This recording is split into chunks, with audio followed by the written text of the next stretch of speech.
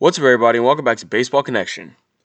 So, today I want to talk about players who had great rookie years but never reached that level again.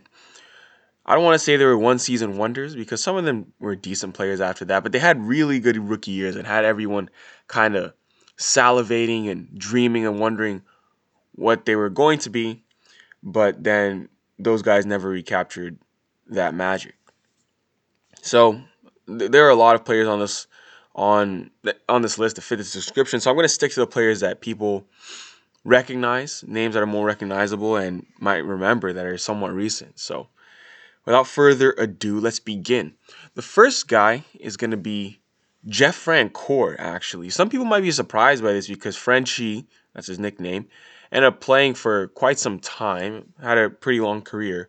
But his rookie year was actually pretty spectacular when he came out of the gate.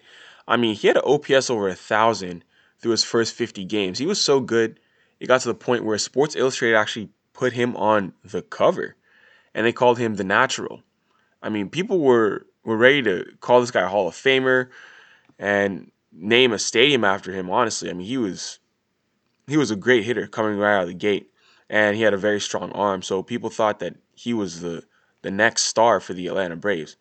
I mean, first round pick, he had all the pedigree and everything, but Frenchie ended up with a career 719 OPS. I mean, he was certainly not really known for the bat when all things were said and done, but his rookie year with Atlanta had a lot of people dreaming and thinking he was like the next great outfielder for the Braves, but it was just a hot start and nothing more than that.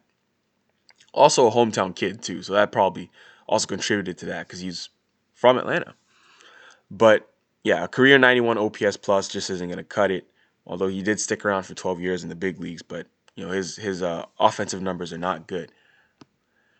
Next on this list is gonna be Rick Ankiel. Many of you might remember this one. A guy who was first a pitcher, then became a position player. He dominated as a rookie actually. I mean, he had a 3.7 ERA and struck out over a batter per inning his rookie year in 2000. But it kind of all fell apart one time on national TV when he couldn't find the strike zone. He walked 11 batters in just 4 innings that postseason.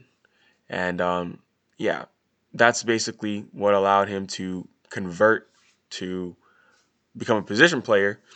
And he actually made it back to the big leagues with his bat, but the pitching part never recovered. He was never a pitcher again. But Rick Ankiel actually ended up becoming an outfielder and sticking around in the majors for quite some time. I mean, this dude played through 2013. Remember that one with the Nats? But you know, a career 240 hitter for a 724 OPS. Nothing really to write home about, but he was still a big leaguer when you think about it. So there's that. Next on this list is going to be Chris Young.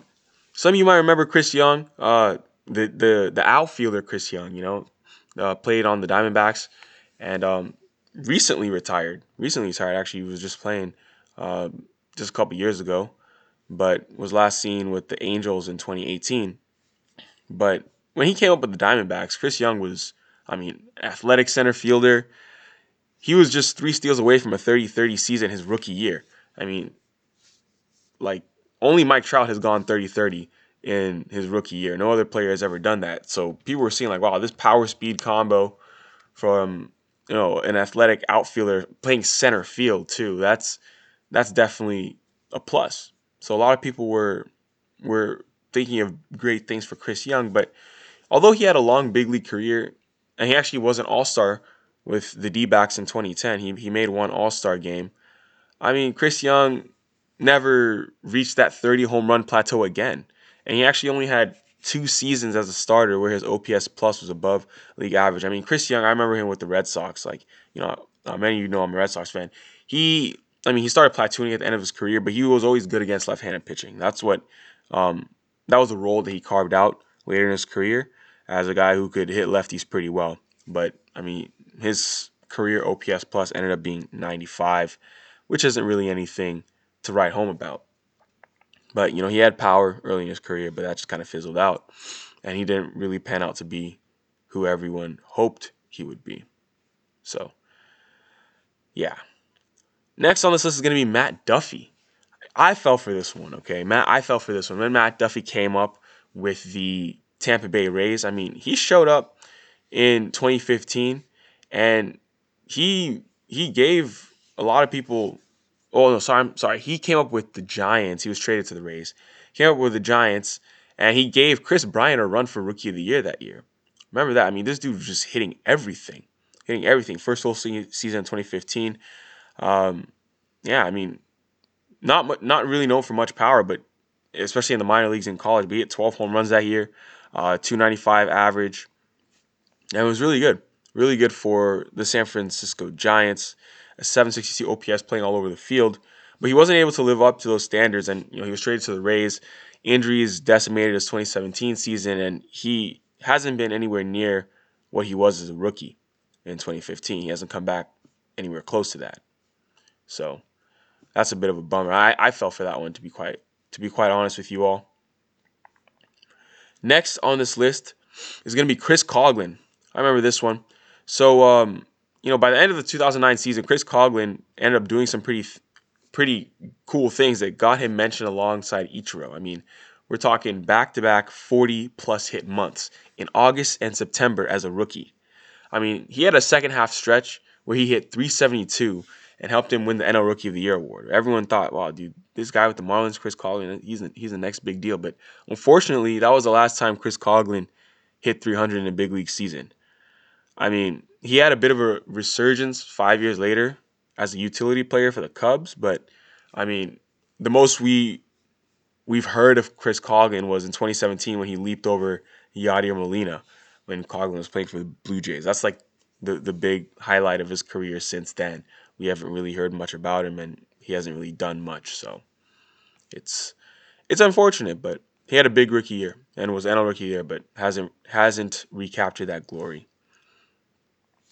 And I think we'll go with. I'm looking at the list here, trying to decide who to wrap this up with. I'll wrap this one up with Zach Duke. Zach Duke, the Pirates lefty. Pirates fans thought they had found their ace of the future. I mean, this guy debuted in 2005, and he started his career with a 0.92 ERA through his first 6 starts. Obviously, it's just 6 starts, but he did finish the year with a record of 8-2 and a 1.81 ERA. But that would be the high point of his career. I mean, he was in the rotation through 2010, so he stuck in Pittsburgh for a while. But I mean, there were times he'd lead the league in hits allowed, lead the league in losses, and then he would eventually become a reliever, and then he would find success as a reliever coming out of the bullpen as a lefty. But Zach Duke was never as good as he showed in his rookie year. So. Actually, no, I lied. That's not going to be the last one. The last one's going to be Clinton Barmes. I'm including this one because he actually started off with a bang. He had an opening day walk-off home run, and his OPS was as high as 1,000 on May 20th. Clinton Barmes with the Rockies. This is 2005. But, yeah, this dude actually ended up getting hurt because he was carrying something up the stairs, a bag of venison. I don't even know what that is. Given to him by his teammate Todd Helton.